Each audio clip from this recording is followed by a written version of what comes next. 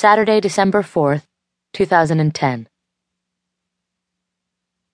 Have you ever met someone who you immediately knew could change your life? I've heard about this happening, but I never experienced anything near it until tonight. Tonight, I met him. I don't know this man's name, nor does he know mine, but I still feel the impact of our brief meeting deep inside. I know where to find him again, but he doesn't know where to find me. I know how to figure out his name, but I won't. There are too many reasons why that would be a mistake. I can't allow myself to seek him out because he will, without question, lead me onto a path I know is better not taken. Already, I fear meeting him has stirred something inside me better left alone, something I crave, but no, I do not dare indulge in. I can't imagine this man not leaving his mark on many women, and most men as well. He owns the air around him, and yours too. He's strikingly male, strikingly attractive, exuding raw masculine power. He is what I think we all secretly want to be. In control of everything we are and everything we might one day be. I'd do anything to know and understand who I truly am. And I think that tonight, that was exactly what I was looking for. Me. I just didn't realize it until I met him.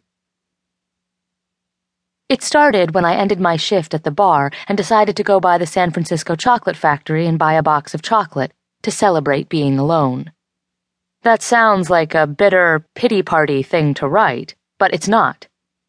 It's officially a year today since I buried my mother. And instead of letting grief consume me, I'm trying to be positive. Something I haven't done a lot of since then. So, the positive to this day is that I, Rebecca Mason, have survived when I wasn't sure I would. Somehow, though, instead of going straight to the chocolate store, I ended up 2 blocks away, standing outside the gallery I've dreamed of working at since way back when I started college 5 years ago. It just happened. And at first, it wasn't a good thing.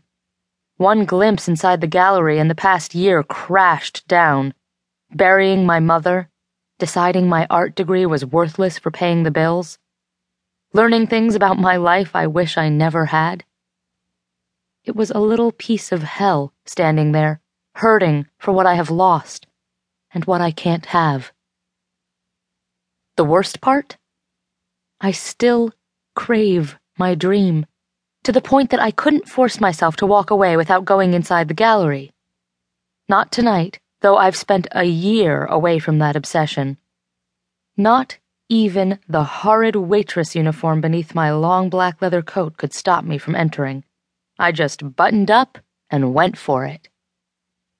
I walked inside, my bargain store heels clicking on the shiny, expensive white tile, the soft sound of classical music playing in the background, and I was in heaven.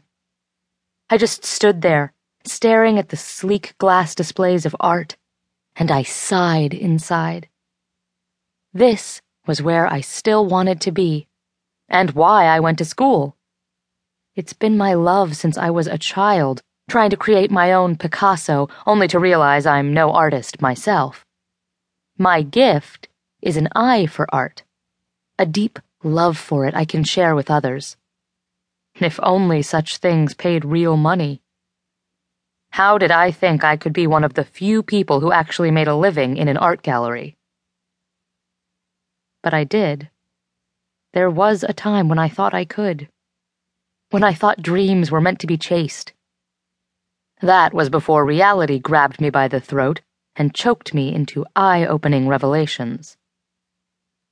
But standing there in that gallery tonight, I shoved all of that aside and just lost myself in the experience. I strolled from display to display, absorbing the gift of viewing the work of some of the most famous artists in the city and from around the world. I was